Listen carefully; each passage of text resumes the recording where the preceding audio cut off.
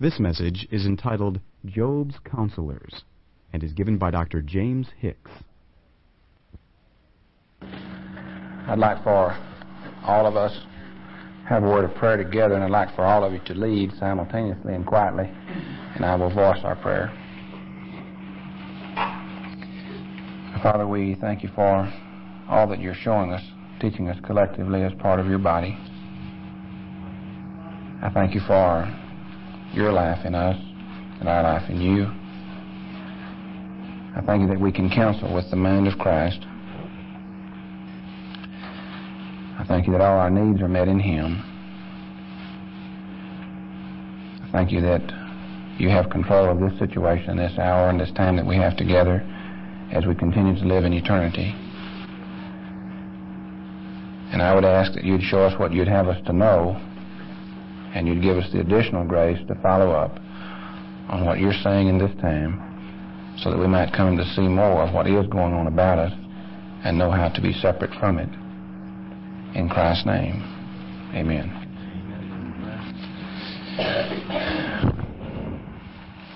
Lee suggested that I say very briefly a word of testimony about my background. I was born in 1944 in McKinney and grew up in Conroe down near Houston. My dad and all is a dentist, practices there in Conroe now, and his dad was a dentist, was the oldest practicing dentist in the state of Texas some years ago, and died this past Christmas at the age of 96.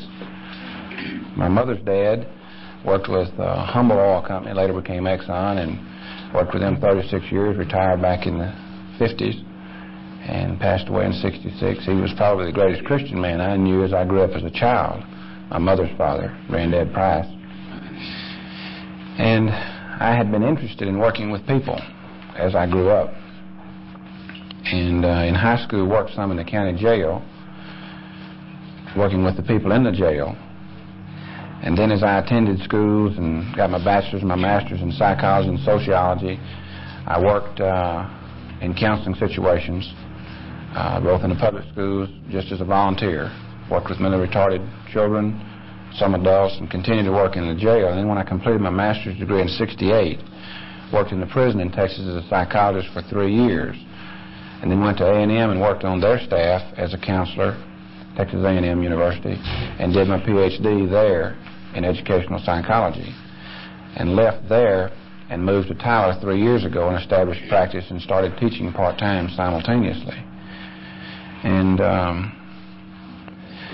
the part I want to zero in to is that as I began my freshman year experience in college in 1963 or 62 in the fall, 62, I came to a place where I came to the end of myself, and a fellow named Dr. Sam Kanata, a medical missionary for Southern Baptist and so on, that knows that it's been called the Keswick message, the same truths that we're talking about here as Christian counselors, the Galatians 2:20 concept.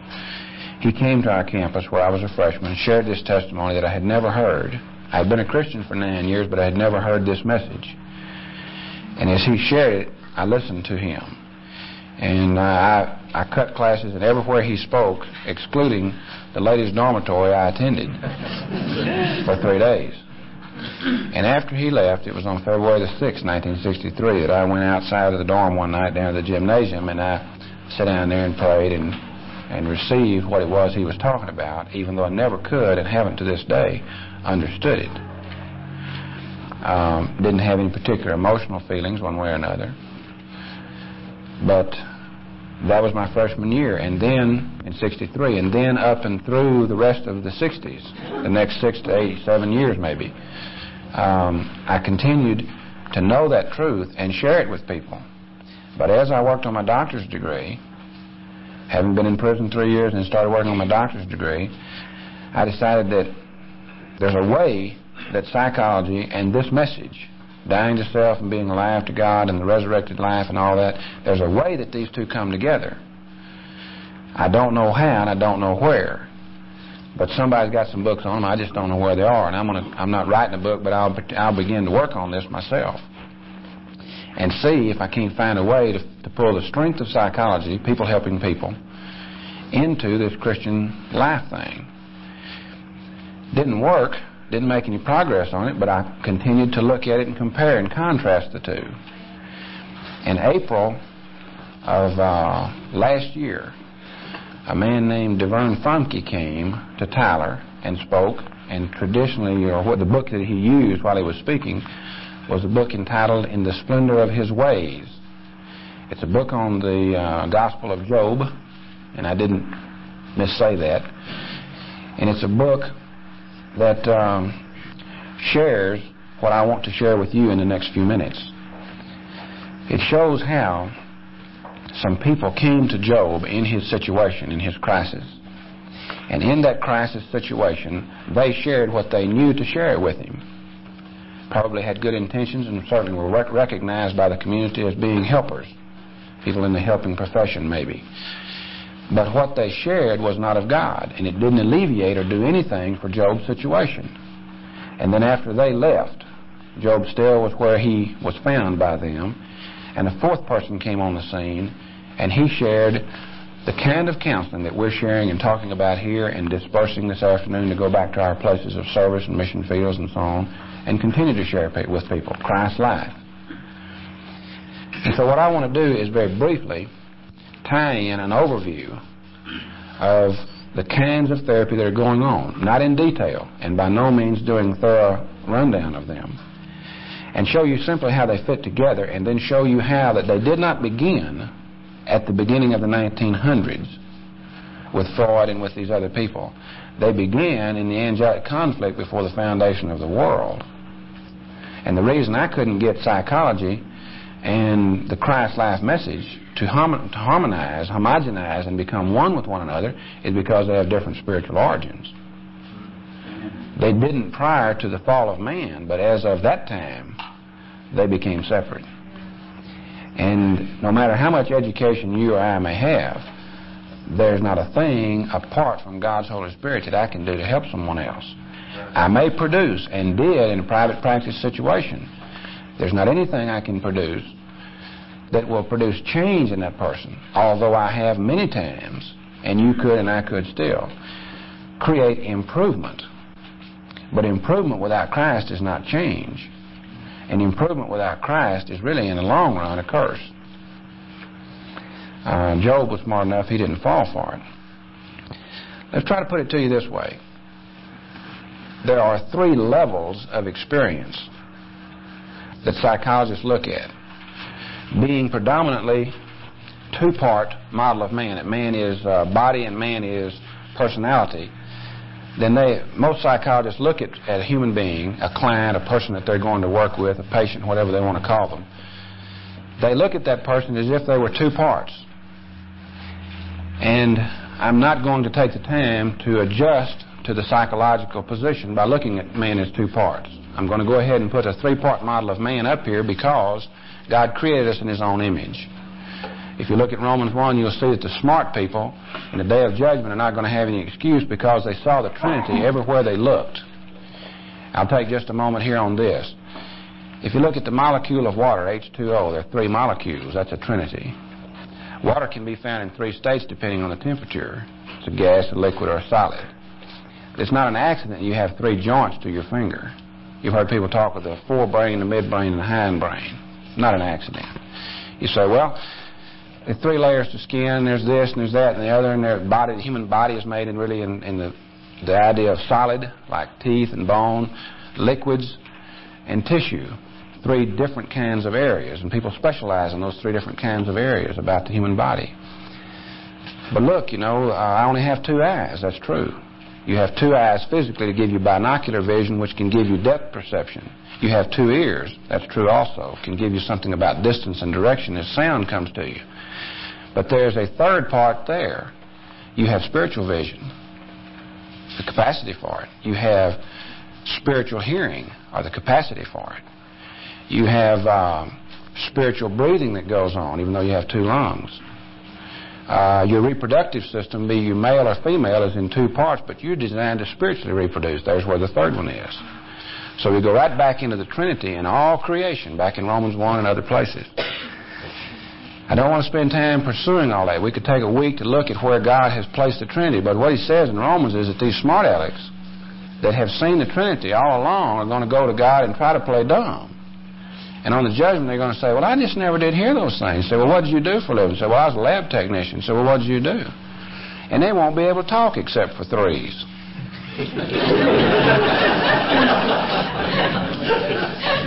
So the point I'm making is I don't want to back up and pretend you don't know what you already know. I'm going to go ahead and use a three-part model of man. We'll have the body section, we'll have the spirit section, which is in three parts: intuition, conscience, and fellowship. And I don't want to stop and take time with that. But we have been looking at body, spirit, and we have been looking at the personality, our soul. It's in three parts also. And so we look at the will, we look at thinking capacity, and we look at emotion or feeling capacity. Now what I want to share with you is that in the level or in the work, the field, the profession of psychology, the study of man, the study of the soul, the study of the psyche, the study of the personality, that there are three prominent areas of psychotherapy, psychology and all going on now. Now Paul represents the medical model predominantly, and there is a counterpart to it that is not taught in the School of Medicine, and it's called behavior modification. Behavior mod, or BMOD they call it as an abbreviation. The idea there is that you want to positively and negatively reinforce a person's overt behavior.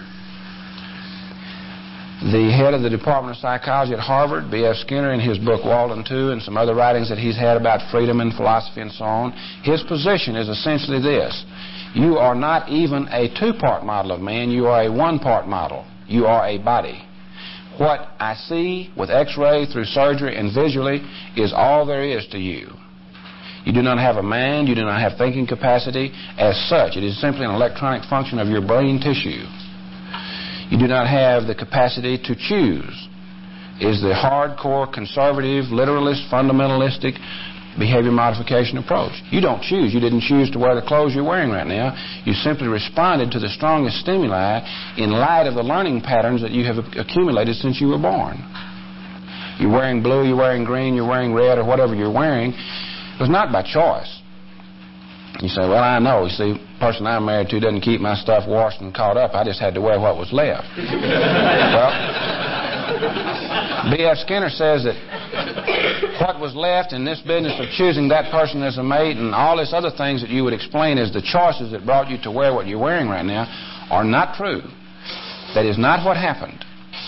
And he goes on and tries to show and indicate in his writings that you are an animal and that you simply are responding to the stimulus-response bonds that you have been taught since you were born, and technically even before you were born, as you had prenatal learning, you know.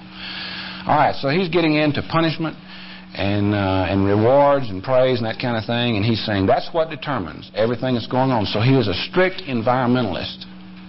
And it's out of that kind of teaching at specifically that university and others that people such as John Kennedy and others who came from that sort of school and those kinds of adaptations in the 60s, early 60s, are prone to say, well, let's get into some strong environmentalist programs. If we could change the ghetto environment, we'll change the people in there because we'll change their behavior. Hasn't proven to be true, but it was a false assumption from the beginning. So anyway, they are strong on behaviorists. The behaviorists are very strong on environmental kinds of atmosphere. And if you want to change your behavior, your overt behavior, which is all there is to you anyway, then you simply change the things that are available to you to respond to. You want to outlaw, the behaviorist way of dealing with tobacco and smoking and all that stuff that, you know, that they're talking about right now in the Carter administration would be pretty simple. Make it against the law for it to be produced. Don't go out here and talk about taxing and all that. Just go out here wherever it exists. That the government, federal, state, county, local, all government levels are responsible for destroying its existence. And then these smokers won't be responding to it because it won't be there. Remove it from the environment. That's the cure. Of course, it doesn't work, but anyway. If we took tobacco out of cigarette smoking, people would be smoking the wrappers and the packages. You know that. So there's another form of therapy called transactional analysis. Transaction analysis, the people who have studied it say, well, that kind of became popular in the early 60s. Psychiatrists in California, Eric Berne, and some of these other people who were trained under Freud earlier, the psychoanalytic stuff, back in the earlier turn of the century, that's where it came from. Well, I've already told you about that, and I'll come back and tell you more about it in a minute. Transaction analysis strength, though, does not deal with overt behavior. They'll get at that, but they deal primarily with your thinking skills.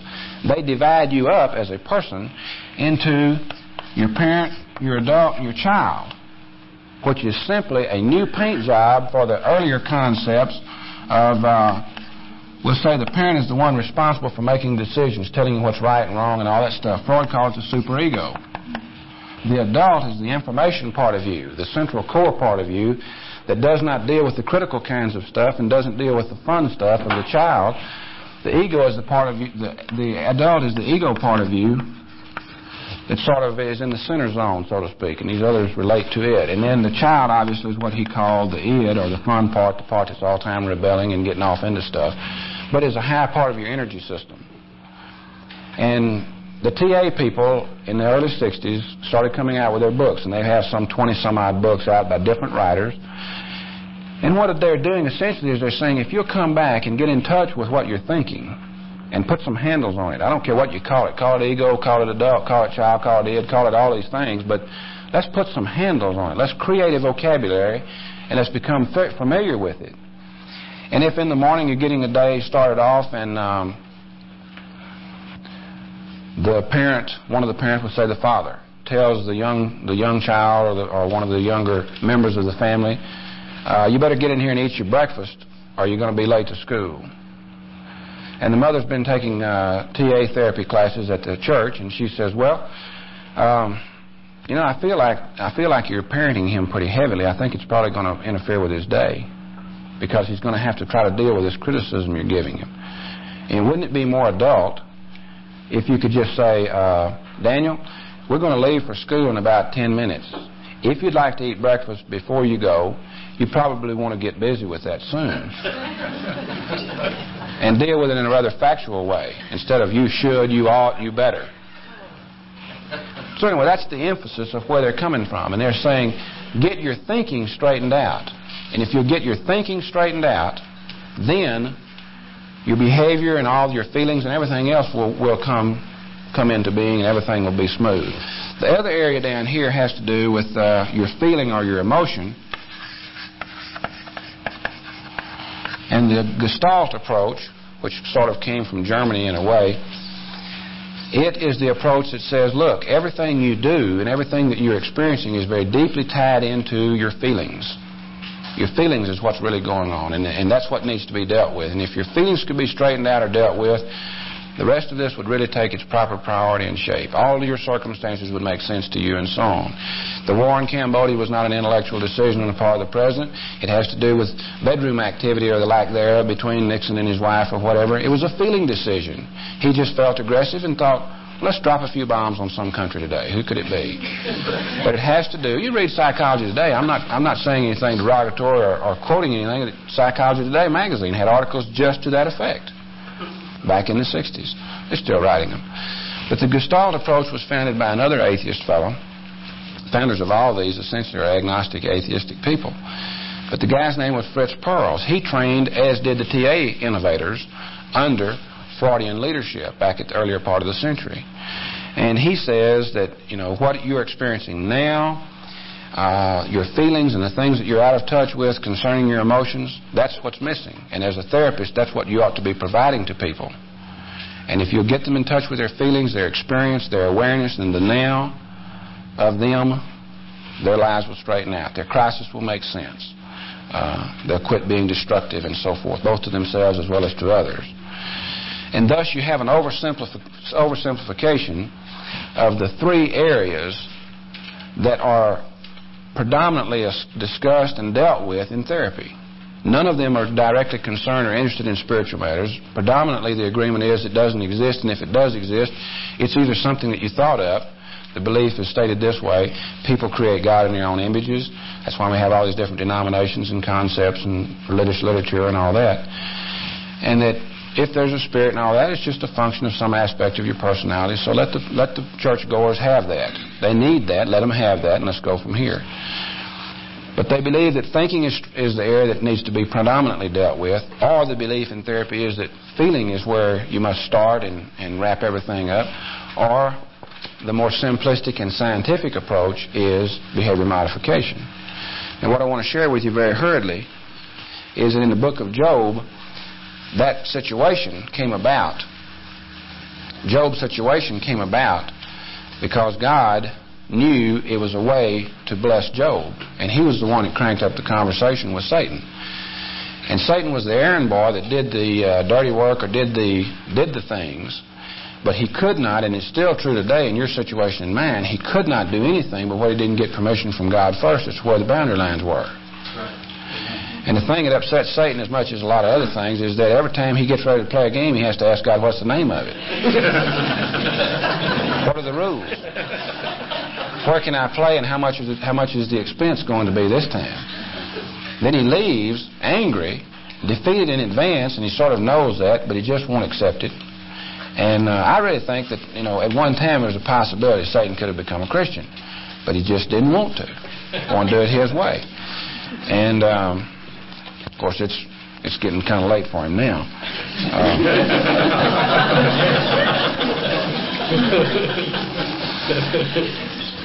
So he told God, after God told him, he said, God, okay, Job, that'll be fine since, okay, Job, all right, fine. So what can I do? So we can do anything but take his life. Can't have his life. I said, okay, I'll think up some real good things. Said, I'm going to get him. I'm going to get Job to quit praising you and honoring you, and I'm going to get Job to depend on his personality, and I'm going to get Job to depend on what he can do physically in his own strength. And I'm going to get him, I'm going to prove in the outcome of this thing that we're doing, Job being the experimental animal at this point, I'm going to prove that Job is following you because you're blessing him, not because of who you are. And any other animal would do the same. Cattle would do that, or anyone else would do the same thing. You feed them, you do these things for them, and so they follow you. And that's the only reason they follow you. They really do not have spiritual capacity or dimension, and they are not acting upon it.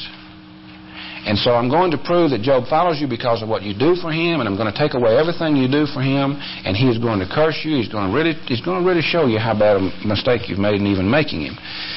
And so God said, well, go ahead. And so he did all these things to Job in one day's time. Then, after the dust settled, your helping profession comes on the scene, and the first one was Dr. Eliphaz.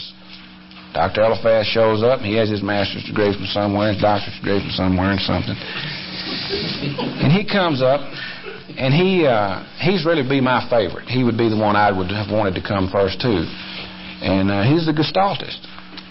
He is the Gestalt therapist. And he shows up on the scene, and he talks about the dream he had. And he said, I woke up, my hair standing up on the back of my neck, and it was a mystical experience. They ought to make a movie out of it. And he was talking about all this emotional kind of thing that was going on. And he said, I believe I've got the answer. I've got the therapy you need.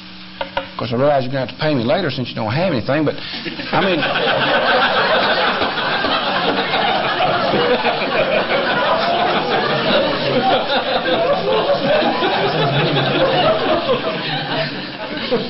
He didn't say that. He just hoped it would happen. If what I'm telling you works, you're going to make it and you'll get well. And when you get well, you'll do something for me good, and you'll tell all your friends and all. But then, if it doesn't work, it won't make much difference because you're so close to dying that I just won't tell anybody you came. I won't take notes and put it in the file cabinet. There won't be any record of it, and we just kind of forget it all anyway.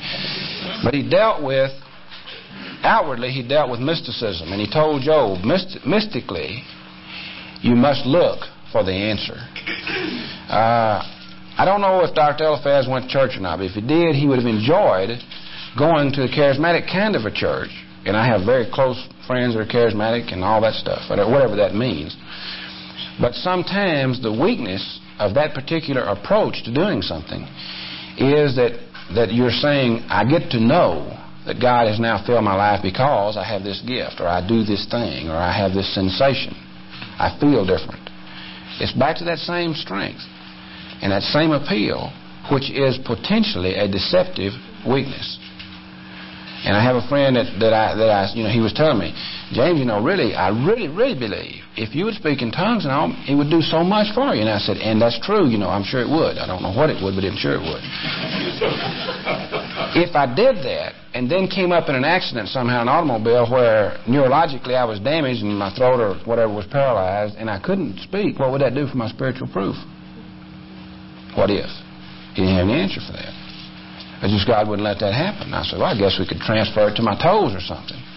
I could wiggle my toes, and if my toes tingled, that could be my internal proof that I had this spiritual feeling of God. And what I'm trying to get him to see, and I believe he will, is that if you can walk by feeling, which is in your personality, you are not walking by faith, you're walking by sight. And if you walk by sight, it's sin. It makes no difference how good it looks or how much it changes your productivity or whatever it is. So that was Dr. Eliphaz's approach. He talked about dreams. The people that I have on the board up here who do the most dream work, dream interpretation, dream analysis, and all that sort of thing, are the people who are in the Gestalt psychotherapeutic kind of movement now. So they get you to go back and re-experience your dreams. Fritz Perls said this about dreams.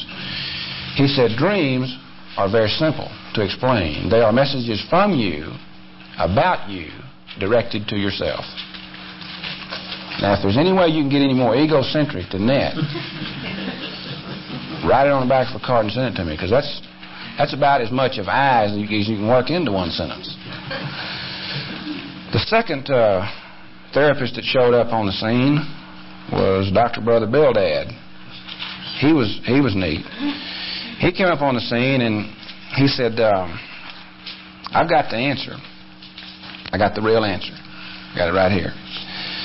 He said, what you've been missing out on, Job, is the answer, which is, it's behind you. In other words, it's in tradition. You got out here and you had this experience, and I know you're just broken over it and you're having all this heartache. But if you want this thing to come together, if you want your life to make sense and to be able to pick up the pieces and go from here, then what you're going to have to do is to come to understanding the tradition of man. You're going to have to get in with the way that it needs to be. And he talked about if you would understand, if you would think about it, if you would study the tradition, your intellect would be what would put you back together. And so what he's really talking about is the man, or the thinking capacity of man. He's dealing with the thinking skills. And he's saying, Job, you've just had so much happen here in the last few hours or days or whenever all this thing happened. You just really have not ever had a time to just sit down and think about it. But if you would, and begin to structure this thing and put this thing together, it'd make sense to you. And God was not in Bildad. And the third one, moving right along, was Dr. Zophar. He showed up. And Zophar was, likely he was the oldest of the group. Probably was a big man or whatever. But he commanded an awful lot of respect and all by maybe his own physical stature. I don't know. He probably had a disc jockey radio announcer type voice, that would qualify him in 15 minutes to be employed by an FM station that plays nothing but classical music. And he came up, and his introductory remarks was something to this tune. Job, we've known one another a long time, and we served in the military together. You can remember the times that these other tragedies have happened to our friends and other people that were serving in the armed services and all with us. He said, I'm the oldest of the three that's come to you. And I have been as patient as I know how, and I've now just grown to the end of my wits. I've listened to this guy who wants to talk about dreams and mysticism and emotion and feeling. The guy looks like a hippie, smells like a hippie, and I don't want to have anything else to do with him. And if you're going to pursue his counsel, that's fine. I'll leave now. Then I've listened to this smart aleck from the university. He's come and talked about philosophy and getting the traditions and thoughts and all that right. He said, I want to tell you where it's at. And I didn't come to make a suggestion. I came to tell you that what you need to do is you need to line up with the chain of command. You need to line up with the authority principle. You have not submitted to God. That's all that's wrong. You've been out of the military too long. We should have stayed in longer, and you'd have gotten this principle. But had you stayed in the military long enough you would have known that if you'll simply submit to these circumstances, that this thing will come around. You have done something overtly, and God picked up on it. I wasn't there. I'm not God. It's not my responsibility. But you did something in your overt behavior, and God is obviously punishing you about it. It's just that simple. And he stressed, he called it doctrine, but it was not doctrine, it was dogma. And he stressed his dogma because he said that is the answer. You have got to do this. And he proceeded to tell him that God rewards the good and he punishes the wicked. Chapter 20 and so on. So he's dealing with the concept of behavior modification. Behavior modification did not originate at the turn of the century in Russia with the experiments with Pavlov's dog, where classical conditioning was discovered as a principle, and later it was developed more in this country, and John Bellis Watson brought it over to this country in the early 30s and wrote a book entitled Behaviorism and all that. It didn't originate in the last 80 years. And it does not, your crisis and your experience and your circumstances, Job's included, do not have to do with you doing right or wrong, God punishing and rewarding you. Jesus set that straight. He said the rain will fall on the just and the unjust, and the seeds will fall, amongst everyone.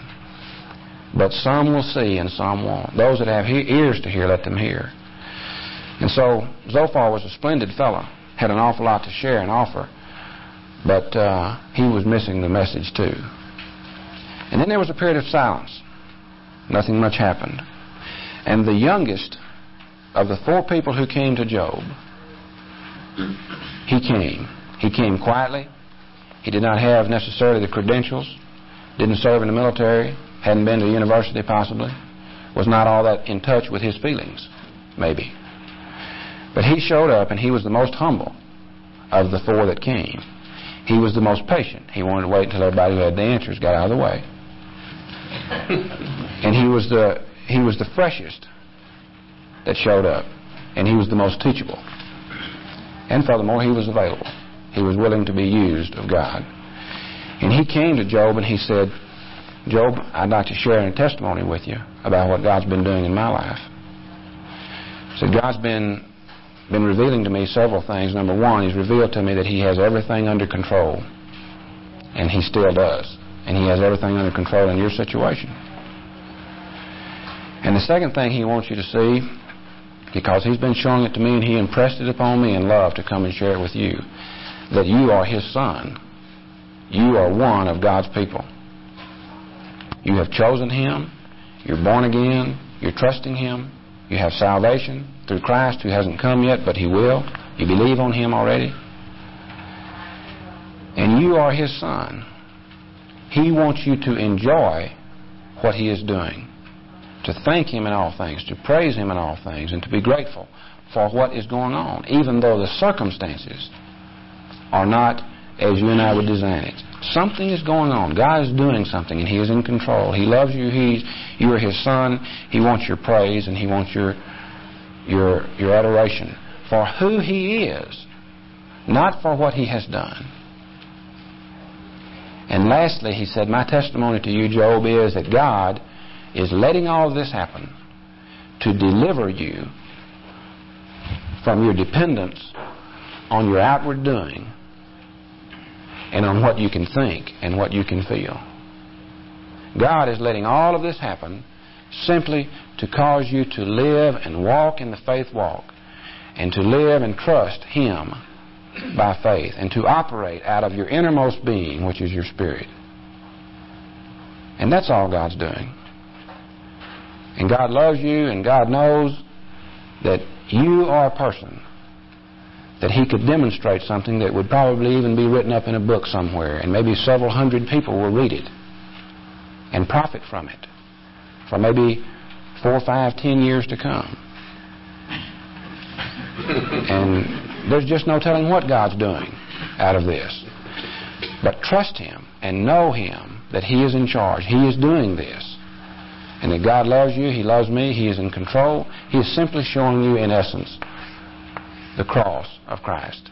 He is delivering you from yourself. He is delivering you from Adam's life. And he's doing it through these circumstances. And if you'll believe Him and accept Him by faith, just like Jack was talking about last night, the principle of receiving what God's doing. You know, if you come to a place as a counselor where you can say, regardless of what I understand or don't understand, regardless of what I feel or don't feel, and regardless of what I do or don't do, or anyone else thinks, feels, or does, God is in control, and I accept that now by faith. Go ahead and make my tombstone out to that accord, and I don't even care if you can't find a body to bury me there. That's my testimony. And when you come to that particular place, you have entered into a place of power that only God's people know by His revelation. And so essentially what happened is he completed the faith cycle, and I'll close with this illustration. And you'll be able to use this in your counseling.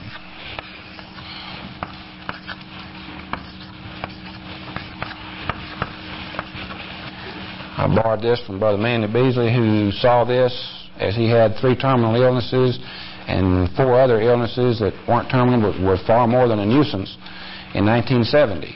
Hospitalized for 9 months, and everyone, including Christian friends and doctors, told him, "You're not going to live long," but seemed like God's probably doing something. I don't know. And he saw this faith cycle, if you want to call it, and he realized that God wants Job and you and me and counselors and His people to go in this direction. And you'd like to see it as if it were a spiral, like a spring.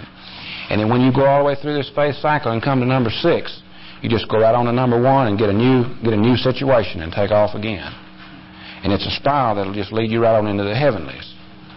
And the brother, I forget his name, that left us without dying back in the Old Testament, I think he just got on this wheel and decided he didn't want to go to sleep. Decided he'd just rather go on and see how far he could go. And became so spiritual he couldn't relate to the rest of us and left.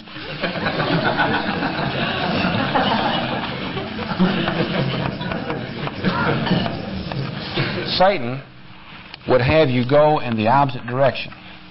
He'd have you start and get around to number 6, but then he'd have you go back. And he'd have you never find salvation. He'd have you never find deliverance from yourself. He'd have you never find what God would have done in your life, your purpose for being created. Divinely designed situation is in number 1. A divinely designed situation. Number 2, desperation of yourself, but primarily we're talking about your physical strength and your psychological strength. So write that up any way you want to in that pie-shaped section of number 2. Desperation, the end of your physical and psychological strength. Whatever that means. That just means you come to a place where there's not any other way it's going to work. Job, if you'll recall, as he had all of this happen to him in one day, still didn't have everything happen to him because he knew 3 good therapists. He knew 3 people that had fine counsel. Lots of people went to them. And he knew he still had them, and he thought, I could either make an appointment with them, or probably when the word gets out as to how bad my situation is, they'll just drop by. And they did.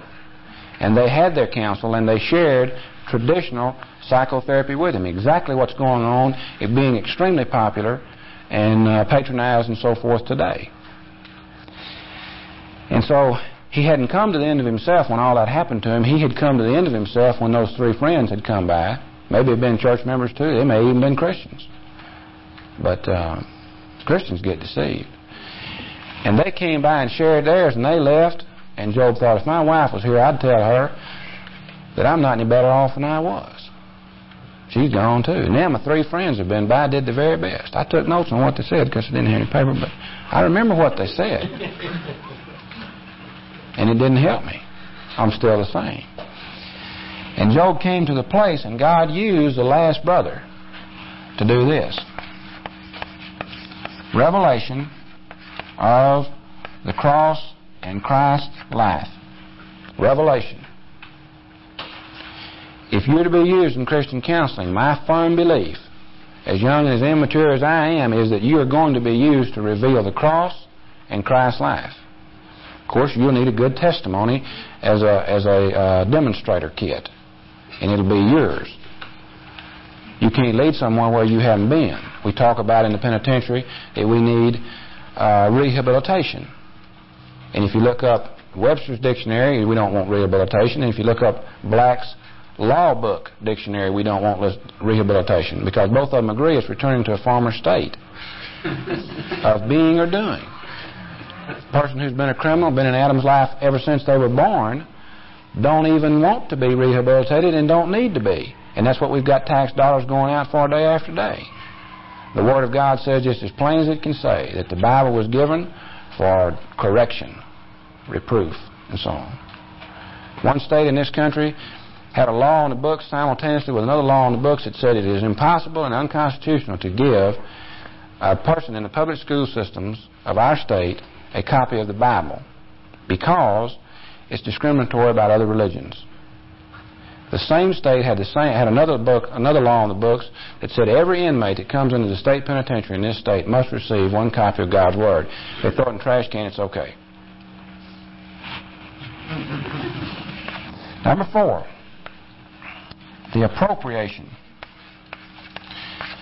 There's some other words that fit there just as well. Confession, receiving, believing, obeying, walking. But it means that you respond, and you respond with your will. You do not respond necessarily emotionally. That may be affected, but you do not respond with your emotions. You do not respond with your thoughts. You do not respond with your behavior. You become willing first. And then if those things come, that's fine. And if they don't, then that's God's working in your life. That'll work out. But number 3 is to find the meaning of the cross, the meaning of the burial, the meaning of the resurrection. And then number 4 in the faith cycle is to put that, receive Him into your reality. Number 5 will be the manifestation. That means that what God showed you in number 3 that you couldn't do in number 2 is now reality as a result of His working in number 5. The concept of fruit bearing. You have now in number 4 become a branch, and He's now the vine, and you are just, quote, so to speak, hanging around. Does not mean you're not to be available and obedient, and possibly you'll work longer hours than you did before. That's not what we're talking about. We're talking about you not producing the fruit. Christ is. And it becomes manifest. Number 5. Number 6, Satan has his way, and he comes in, and God lets him because God uses him at the end of everything he's doing. And that's the temptation to take number 5 and run around 4, 3, 2 and go back to 1 and handle it yourself. It's the temptation. And so when God does it and you knew God did it, the temptation is to word your testimony this way. Well, you see, I had this bad situation, and for a little while I couldn't handle it, but then I figured out how. And all along, God did that. And so Satan would have you take that God has given you in number 5, that manifestation, and go backwards around with it to number 1, and stay in the self-life, stay walking by sight and not by faith, and don't ever get in on another situation that God wants to bless you with. God would have you say, as in the book of James, chapter, first few verses and so on, well, when you see this temptation, don't be deceived, just be excited, because Satan's already working figuring you got something. And just go right on forward with it and say, God, I thank you for working that last one out that hadn't even hardly gotten known to anybody else yet. And I'm ready for another one here, whenever you are. And you move that on into the next one. So you keep moving in the clockwise position until you run out of time, move you smack into eternity, and there won't be anybody to understand it yet.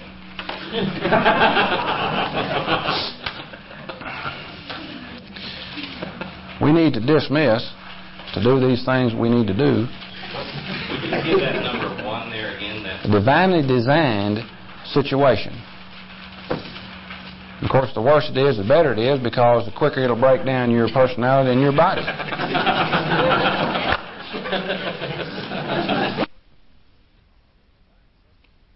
For further information about other messages on cassette or printed materials, write to Cross Life Expressions, 1455 Ammons Street, Denver, Colorado, zip code 80215.